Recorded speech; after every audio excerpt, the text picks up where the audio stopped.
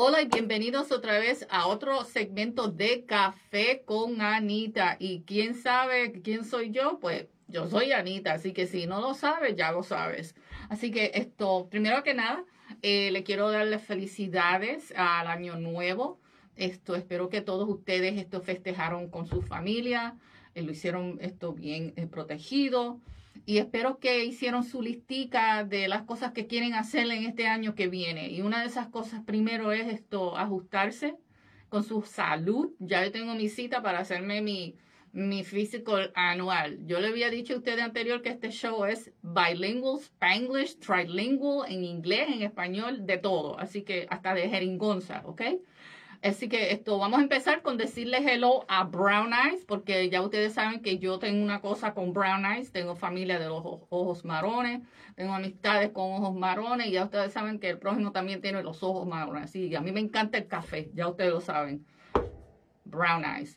Y hoy pues vamos a hablar de un tema, empezando el año, que tiene que ver con ayudarle a los muchachos que están ahora mismo presentes aquí por una situación o la otra. Y a la misma vez también vamos a hablar para ayudar a las mujeres, porque nosotros somos auspiciados por la Cámara Puertorriqueña Hispana, pero también a la vez estamos colaborando con Mujeres para Lula, que es el Concilio 7269. Y cada año nosotros tenemos una cumbre para las mujeres. Así que este año vamos a hablar de muchos temas. Pero primero que nada, vamos a empezar con el primer tema y mi invitada de hoy es la licenciada Allison Foley Rothworth. Bienvenidas a Café con Anita. Buenos días, ¿cómo están? Bien, bien. Y estamos hablando así ahorita, que estamos hablando de a qué hora se llevan los mascotas afuera. Y me dijiste que tienes la bebé y que la bebé y el puppy como que se sintonan los dos. Entonces yo voy a gritar y entonces tú gritas. Yo voy a llorar, tú lloras. ¿Cómo te está pasando eso? ¿Cómo va? Bueno, los dos estamos intentando entrenar a los dos, a la bebé y también al perecito, que no levantan tan pronto. Ay. Porque, Tienen que mantenerse, at least stay, tú sabes, quédate un ratito en la cama y no molestes. Pero a lo mínimo hasta que el sol sube, ajá. por favor. Sí, bueno, con los babies, ya tú sabes, y con los cachorritos o los mascotas, tienen su reloj interno. Sí, así es. El mío se le acabaron las baterías hace 40 años atrás. Pero que todavía tengo la manía de levantarme temprano. No es porque la coco me despierta, sino que ya el cuerpo mío a esta edad me dice, no estás de teenager para festejar y te puedes quedar dormida, tienes que seguir. Dime, antes que entremos al tema que vamos a hablar, ¿dónde aprendiste español, Allison? Es la pregunta más popular con gente que yo conozco, porque bueno, si usted se ve a mi cara, soy bien blanca, parezco toda americana. Yo empecé a estudiar en el high school, en el colegio, pues, y en la universidad también yo estudié como un semestre, pero la verdad es que yo aprendí con la gente latina. Yo siempre he metido con gente latina donde sea que yo estaba. Cuando yo estaba estudiando, haciendo mis estudios de la universidad y después de las leyes, yo también trabajé en restaurantes, en hoteles y siempre estaba alrededor de otra gente latina y yo me encanté tanto el idioma, encanté tanto las varias culturas latinas que yo he encontrado, que siempre intenté comunicarme y yo noté que hay algo especial en conectar con otra persona en su propio idioma. No es lo mismo si uno está intentando comunicarse en una segunda idioma. Pues cuando uno se nota que usted habla su idioma nativa, pues hay una conexión que forma en eso. Y entonces cuando yo empecé como abogada, como licenciada, yo también metí en una organización metida con la gente latina. Yo trabajé con Progreso Latino, que es una organización sin fines de lucro en Rhode Island. Ah, wow. Tenemos una ciudad, Central Falls, en Rhode Island, donde la población ahí es más que 51% latino. Wow. Y allá arriba, que es Rhode Island, no es nada de caluroso, es frío. No, es muy frío, pero bueno, por cualquier motivo ha formado una organización, una comunidad latino ahí. Y bueno, fue como tirarme en el fondo de la piscina, como digamos en inglés, Y porque aprender. en esa organización nadie hablaba en inglés Wow. normalmente, pues. Ellos hablaban inglés, pero preferían mucho hablar en su propio idioma, en español. Y entonces la gringuita jovencita que llegó La gringuita, I love it. como licenciada nueva, ellos dijeron, bueno, adelante, ¿hablas español? Yo dije, sí, creo que hablo español. Y bueno, tuve que hablar en español. Bueno, cuando tú acabas de decir gringuita, así fue que me decían a mí en Puerto Rico cuando yo llegué, que yo era gringa porque me crié en Nueva York. Y yo dije, ¿cómo puede ser? Tú sabes, yo nací aquí en la isla, yo me considero boricua o puertorriqueña, hablo mi mejor inglés y mi mejor español. Tú sabes, como a veces yo he dicho, mi English not too pretty y my Spanish the same way, pero que todavía me podía comunicar. Y cuando me decían gringuita, decían, Mom, what are they talking about? Y me decían, es que tú eres de allá afuera, tú te criaste en los Estados Unidos, tú eres americana. Y yo digo, sí, pero tú también eres americano. Llegamos a esos puntos que a veces los primos y yo, tú sabes, nos peleamos por esos temas. Entonces, estudiaste abogacía y Sí. te dedicaste al área de migración primero o eso vino después. Inmigración de inmediato. Yo estaba estudiando cuando pasó el 9/11 y después llegamos a ver que los políticos usaban el temor que tuvieron todos en ese momento a montar campañas en contra de las comunidades latinas, en contra de las comunidades inmigrantes en nuestro país. Y yo empecé a estudiar abogacía con el intento siempre de pelear contra injusticias y defender los derechos de seres humanos. Al principio yo pensé que tal vez iba a hacer algo de derechos civiles o algo parecido. Uh-huh.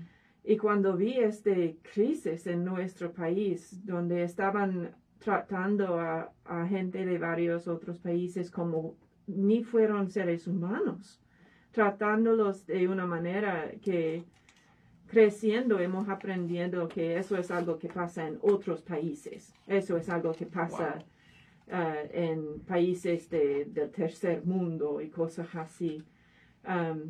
Yo pues puse muy brava. Yo decidí que tuve que hacer algo y ahí hubiera como la inspiración. Me dije a mí misma que pues ahí es un punto, ahí es un lugar donde yo puedo hacer algo para defender a seres humanos, individuales. Yo puedo hacer algo que de verdad va a cambiar por lo mejor la vida de una persona, Uh-huh. porque no es simplemente una cuestión de política, sino es cuestión de la vida de cada uno.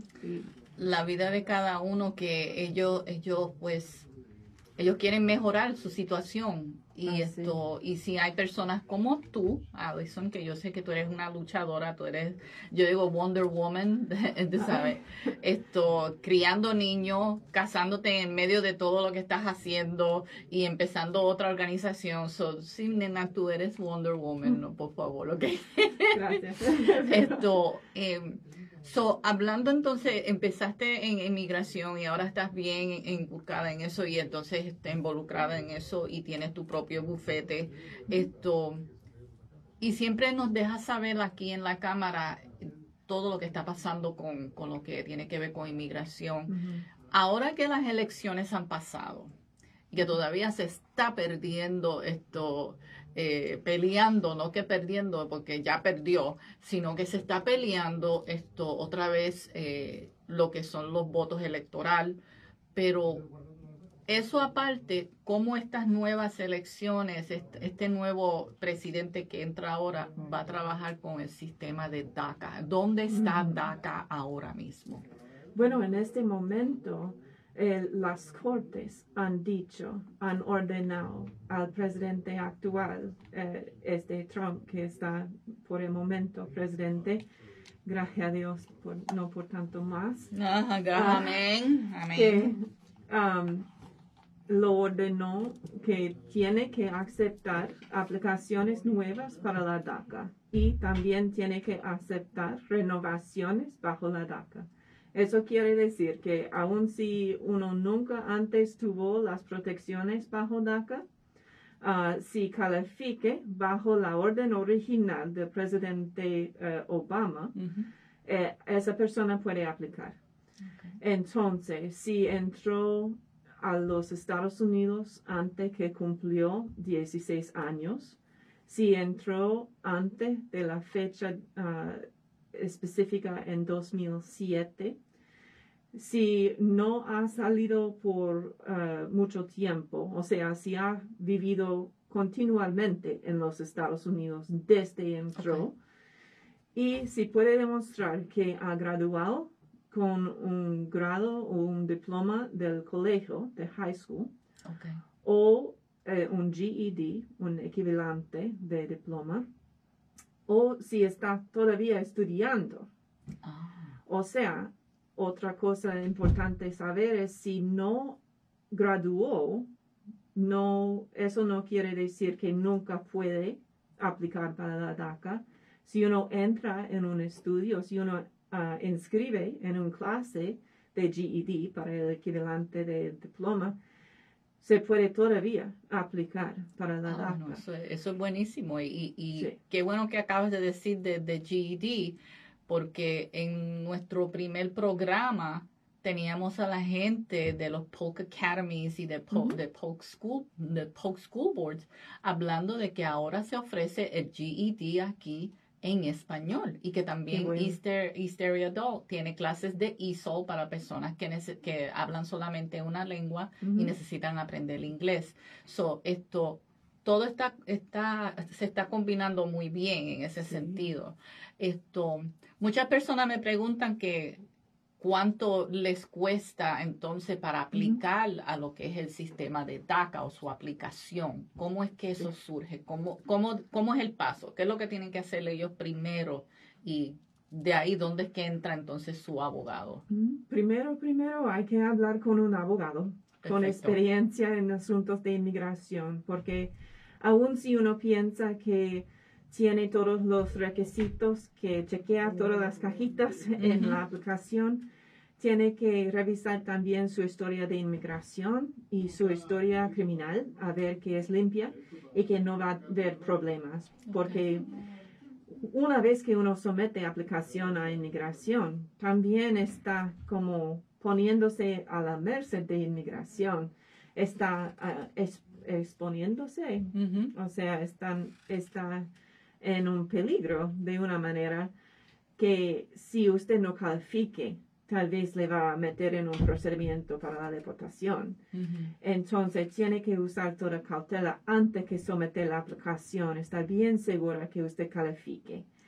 Y aunque existen varios notarios y gente que dice que pueden rellenar el papeleo, esa gente no tiene el entrenamiento de un abogado a reconocer si va a tener un problema. Qué bueno que dices eso, porque tengo muchos que me han preguntado a través de las redes sociales, que me mandan mensajes privados y yo digo, no, un notario, no confundan los notarios y los paralegales en sus países como los que son aquí. Aquí quien manda es tu abogado de inmigración. Así es. Y bueno, un notario o un paralegal es ilegal si esa persona le da aviso de la ley. Ellos no deben interpretar la ley. No le pueden decir si sí es calificado o si no legalmente, pues. Pero sabemos que muchos lo hacen. Portan como si fueran abogados, aunque no tienen la educación o la experiencia de un abogado. Entonces, primero, hable con un abogado. Muchos abogados dan una consulta gratis o de bajo costo y vale mucho ese dinero que va a gastar, aun si paga una consulta, a saber que de verdad es calificado y no va a haber problemas más grandes aplicando para algo de que no califique, ¿verdad? Pero después uno tiene que juntar las evidencias a mostrar que ha vivido en los Estados Unidos. Normalmente eso consiste de recortes de la escuela, de sus vacunas, de varias cosas de médicos o lo que sea, de verdad, facturas que uno paga, contratos de renta, cartas o declaraciones juradas de varias personas quienes le conocen bien, diciendo que sí, yo conozco a esta persona desde tal fecha y yo sé que siempre ha vivido donde vive. Wow. Son muchas cosas que tienen que tener no, sí. en camino y tenerlas bien documentadas. Sí.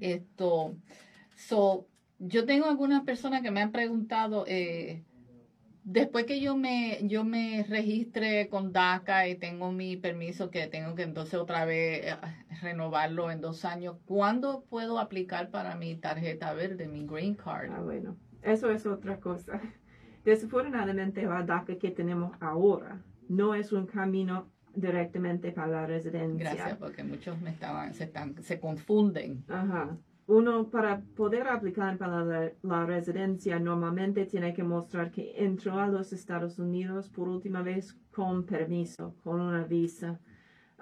Uno en ciertas situaciones puede conseguir un permiso a viajar con DACA y así salir y volver a entrar con permiso para luego poder, por ejemplo, por medio de esposo o esposa ciudadano estadounidense, arreglarse.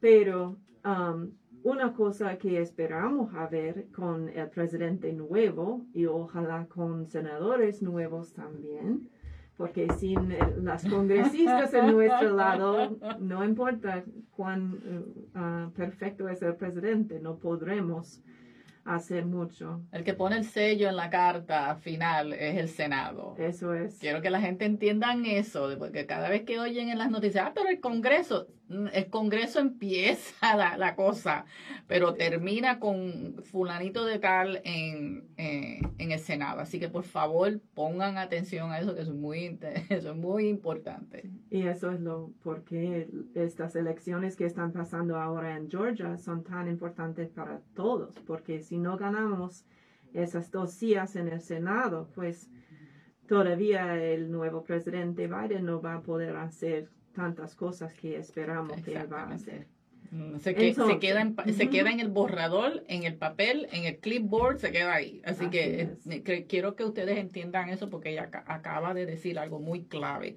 Si algo baja y el Congreso lo ha aprobado y entonces va al Senado, y si el Senado dice no va, no va. Así que yo quiero que ustedes entiendan eso y en uno de nuestros próximos programas vamos a hablar de cómo funciona esas cosas que hacen ellos allá en Washington, es más, hasta en Tallahassee. Es complicado, más complicado de lo que la mayoría entiende. Entonces, ¿cuándo empezaste tu práctica aquí en la Florida? Yo mudé a Florida en 2010. Yo empecé manejando un bufete pequeño en Clearwater para otro abogado, quien ha mudado a Rhode Island. Ella se mudó a Rhode Island y yo me mudé acá. Y yo estaba manejando su bufete 1 año y medio más o menos. Ella vendió y cerró y yo entonces empecé mi propia cosa. Salí a mi propia oficina y desde entonces yo he trabajado por la mayoría en Tampa.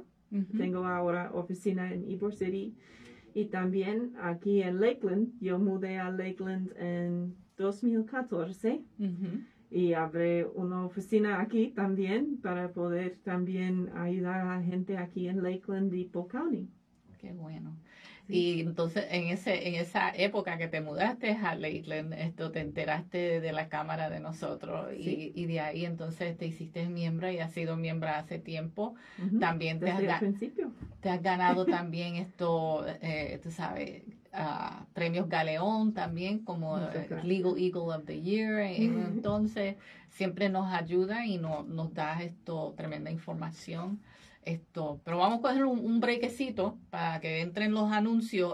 Así que no se me vayan, no cambien el canal. ¿Ok? La estación, yo sé que están locos por oír música, pero quédense aquí porque lo que viene ahora en el segundo tema es muy importante, especialmente para la mujer. Por favor, pongan atención. Así que no se vayan, que regresamos después de los anuncios.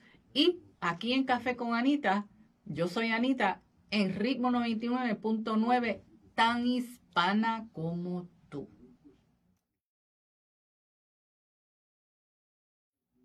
Bienvenidos otra vez a Café con Anita y estamos aquí con nuestra amiga, la licenciada Allison Foley Rothrock.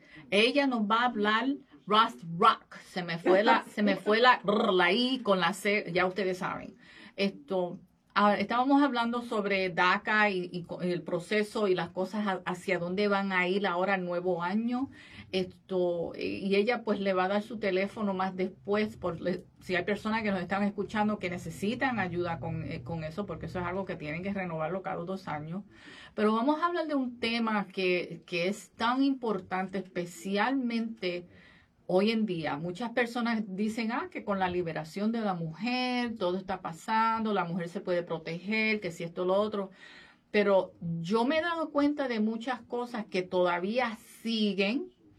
Y especialmente con las muchachas jóvenes en las escuelas, muchas tienen noviecitos que se creen que se pueden apoderar de ellas y las maltratan de una forma.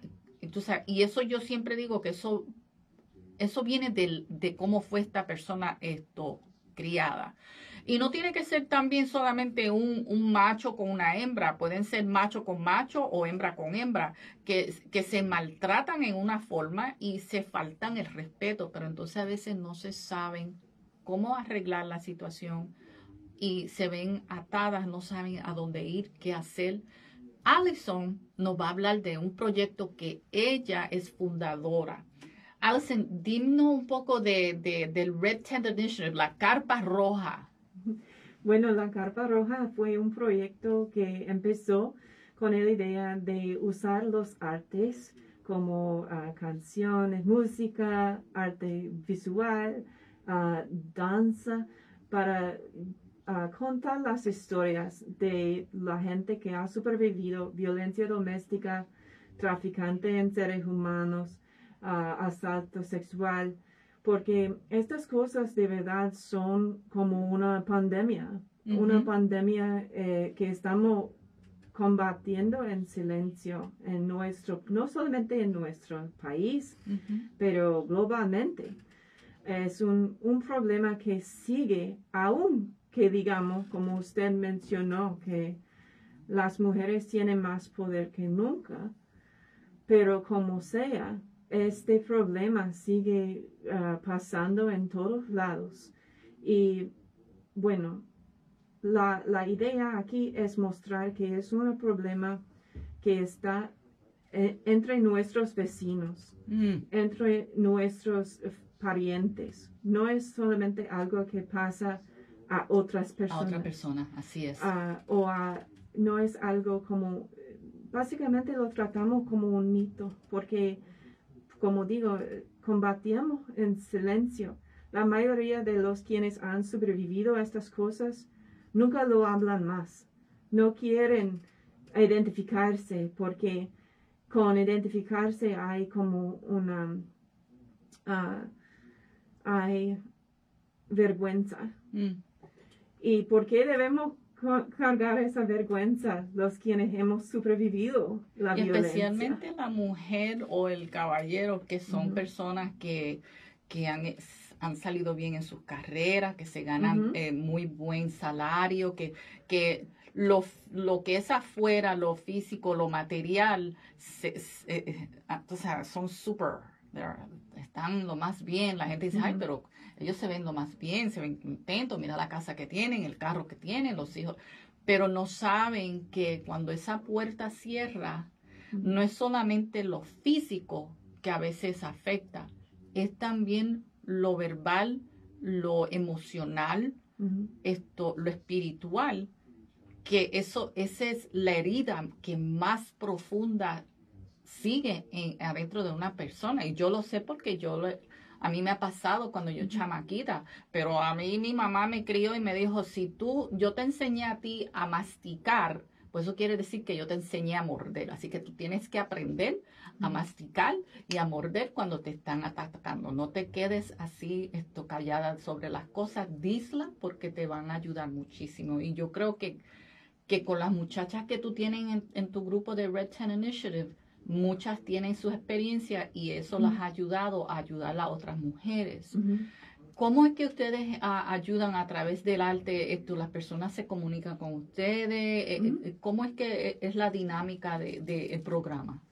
Normalmente en años en que no estamos pasando una pandemia global, montamos un programa de artes, de danza, de música, de arte visual, de poesía y varias cosas presentado por gente quienes han supervivido violencia doméstica, abusos o explotaciones de cualquier cosa. Y lo programo como una... perdón, me falta la palabra. No, si la tienes en inglés, dila en inglés. Pongamos un programa, digamos, Red Tent Collaborative.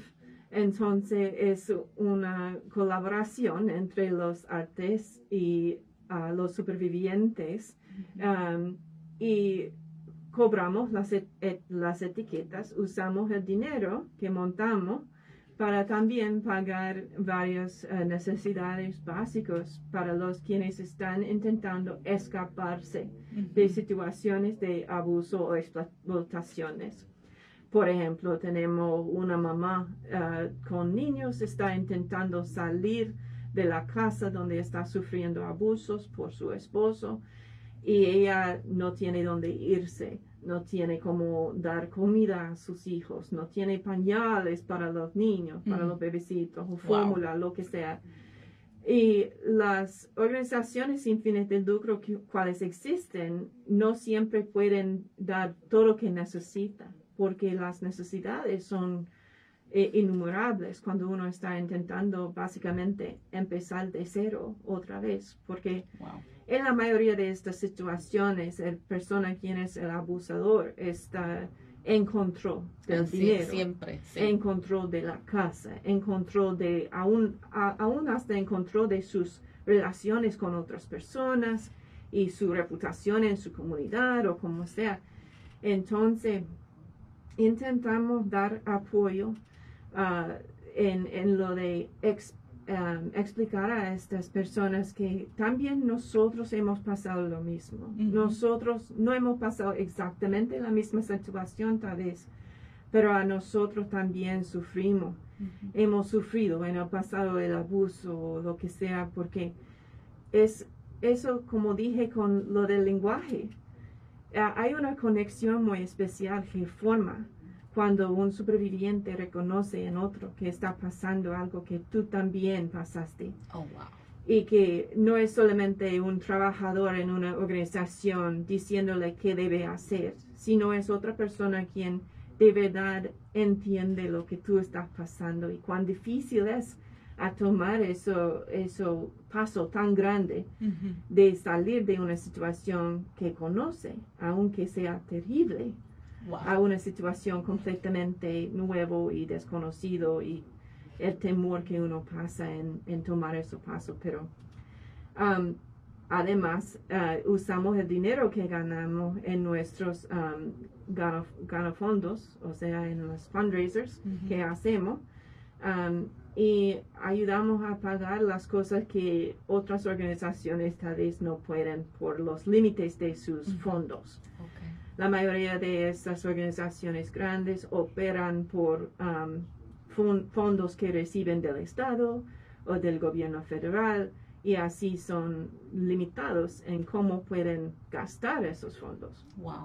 So, si hay una muchacha o un muchacho que nos escuchan, sea mamá, sea la abuela, sea la tía, sea la prima, la mejor amiga o una compañera de trabajo, y saben de que algo está pasando, porque se le ve a veces también, entonces, en lo físico, en la manera que responden a situaciones y cosas así, comuníquense con Allison, porque les digo que es tremenda ayuda. Allison, ¿cómo se pueden comunicar cuando es lo de inmigración o lo de Red Tent? ¿Cómo se pueden comunicar contigo? Tengo un solo número celular para Ok. las dos cosas, que es 813-424-0652. Perfecto. También tenemos en internet, tenemos páginas de web para las dos cosas. Tengo fullyimmigrationlaw.com Ok. y también redtentinitiative.org. Nosotros vamos a tener esa información en nuestra página de Facebook, que es un grupo. Yo les sugiero a ustedes que se añaden a ese grupo, porque ahí van a saber de todo lo que vamos a tener en nuestros programas, y también van a ver los videos y escuchar también el programa cuando sale. Así que sé que este mes es que se celebra el Human Trafficking Awareness Month. Me imagino que también en Red Tent Initiative ustedes bregan con situaciones así. Sí. Y si ustedes quieren saber mucho más de eso, por favor vayan a esa página. Les exhorto que necesiten saber de todo eso. Si tienen a alguien que saben que los han traído aquí por una situación ilegal y están abusando de ellos físicamente en ese sentido, el vender de un ser humano, utilizarlo para ciertas cosas, eso no solamente no va contra la ley del hombre, pero va contra la ley de un ser humano y del ser que cree en el prójimo. No me gusta hablar de religión, pero nosotros no nacimos para eso, ¿ok? Nosotros no tenemos a nuestros perros como esclavos, sino que nos tenemos como familia. ¿Por qué vamos a hacer algo así? Imagínense. Felicidades y gracias por venir con nosotros aquí en nuestro programa. Espero saber mucho más en el futuro de lo que nos puedas traer. Así que ya ustedes saben, si necesitan ayuda de inmigración, vayan a fullyimmigrationlaw.com. Y si quieren saber del Red Tent Initiative, redtentinitiative.org. ya ustedes saben. Así que como siempre, yo termino mi programa dándole un saludo a familia. Quiero dejarles saber que hay eventos que vienen de la Cámara.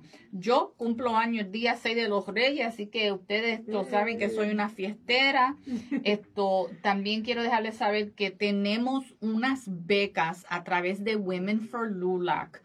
Si fuiste una persona, y esto es para damas, si fuiste una persona que perdiste tu trabajo porque eres bartender, waitress, housekeeper, algo que no fue esencial, por favor comuníquense conmigo al 838, que diga 863-838-2084, que vamos a estar otorgando 3 becas pequeñas en marzo 31 durante la cumbre de las mujeres en nuestro evento. También las personas que no pudieron venir al Job Fair que tuvimos el día diciembre 28, por favor comuníquense conmigo, que esos patronos todavía están cogiendo personas y tenían tremendos trabajos. Así, si se lo perdieron ese día, ustedes no querían empezar el año con algo nuevo. Y como siempre, pues le voy a dejar mi dedicación a mis artistas favoritos, pero voy a terminar mi saludo de Brown Eyes, y mi verso de hoy es un tema de cual nosotros siempre tenemos que hablar, y especialmente que tuvo que ver con lo de Red Tent Initiative. Así que estoy en dolor y angustia, que tu salvación, oh Dios, me proteja. Así que si necesitas protección, si necesitas ayuda, si necesitas reflexión, comuníquense con Alice at the Red Tent Initiative. Por favor, se lo pido con todo amor. Y vamos a terminar con mi canción favorita de este segmento, que sería una que mi niño tenía como 1 año, algo así. ¿Y quién no es fan de Selena? Muchos de ustedes allá afuera son fans de Selena. Yo soy fan de Selena, pero soy fan de los Barrio Boys. Así que imagínate, como que soy del Bronx, ya ustedes saben. Así que la canción es esta, Donde Quiera que Estés, con Selena y los Barrio Boys. Así que así los dejo con ese cut y nos oímos en la próxima. Yo siempre digo nos vemos porque también esto lo estamos grabando en video, pero óiganme en la próxima. En nuestro próximo segmento de la semana que viene vamos a tener con nosotros una persona que va a hablar en lleno sobre el programa de lo que tiene que ver con human trafficking. Así que nos vemos, nos oímos en la próxima. Yo soy Anita, aquí con Café con Anita en Ritmo 99.9 FM y 1460, tan la hispana, ya iba a decir latina, oye, tan hispana como tú. Así que, chaito, nos vemos y nos oímos en la próxima, donde quiera que esté.